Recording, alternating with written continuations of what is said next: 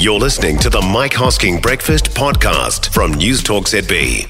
Popular celebrity weight loss jab's going to be rolled out in the UK's NHS in a couple of weeks. It'll be available for people who have a BMI of 35, meaning they're morbidly obese. The weekly jab, Wegovy, works by hijacking your brain to suppress appetite. Some trials have found people lose 12% of their body weight while also decreasing chances of type 2 diabetes by more than half. Now, Associate Clinical Professor at Warwick University Medical School, Dr. Stephen Lawrence, is with us on this. Stephen, morning to you. Good morning. Thank you for having me on your programme. Not at all. I've been reading about this. It's known as Ozempic in America. I take it's all the same thing, is it? It is the same thing, yes. It goes by different names, often depending on the country that it's been marketed. Ozempic in the US, we call it Wegovy here, but the generic name is semaglutide, right. And that's represented as semaglutide the world over. It's essentially a diabetes drug, isn't it? You're quite correct, yes. It was originally developed as a diabetes drug, and it has been in use basically worldwide for people with type 2 diabetes since around 2008. So people who have diabetes will be saying, well, this is a drug that we're familiar with.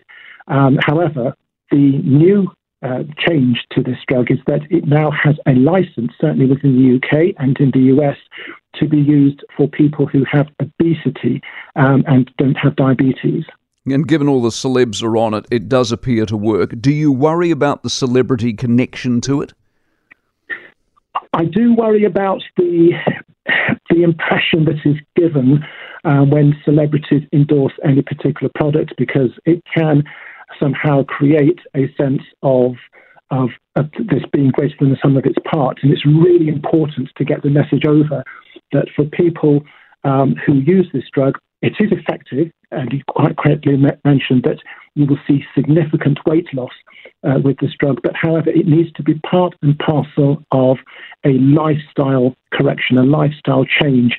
Otherwise, you simply have someone losing weight and they will not be able to maintain it. Exactly. And the moment they become off the drug, then they will gain the weight.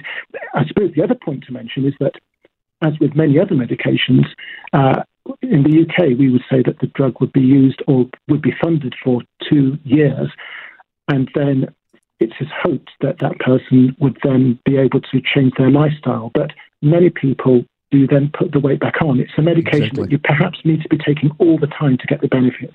In simple terms, with what the NHS are doing, are you hopeful? I am hopeful. I think that for people with obesity, it is a scourge. It affects relationships, job prospects, and not least your health. People with obesity are at increased risk of cancer, of diabetes, of heart disease. And to bring something to the market that gives the choice to not only just opt for bariatric surgery if they qualify, or to look at reducing their intake and lifestyle changes, it's an extra tool in that box, really, just to help them to get to where they need to be, and to hopefully reduce the chances of the weight-related illnesses. Exactly. Stephen, appreciate your time very much. Stephen Lawrence, Associate Clinical Professor at Warwick University Medical School in the UK. For more from the Mike Hosking Breakfast, listen live to News Talk ZB from 6 a.m. weekdays or follow the podcast on iHeartRadio. 90% of parenting is just thinking about when you can have a break. And when you do take a break, enjoy the Parenting Hangover podcast. They go together like a tutu and jandals. We've said from the get-go, we ain't parenting experts, but it's cool to hear, what is your neighbour doing? What do they say? A problem shared is a problem halved. Oh, that's good. Not that my children are problems, but I feel better talking about it. The Parenting Hangover with Clinton Jordan. New episodes every Thursday on iHeartRadio or wherever you get your podcasts.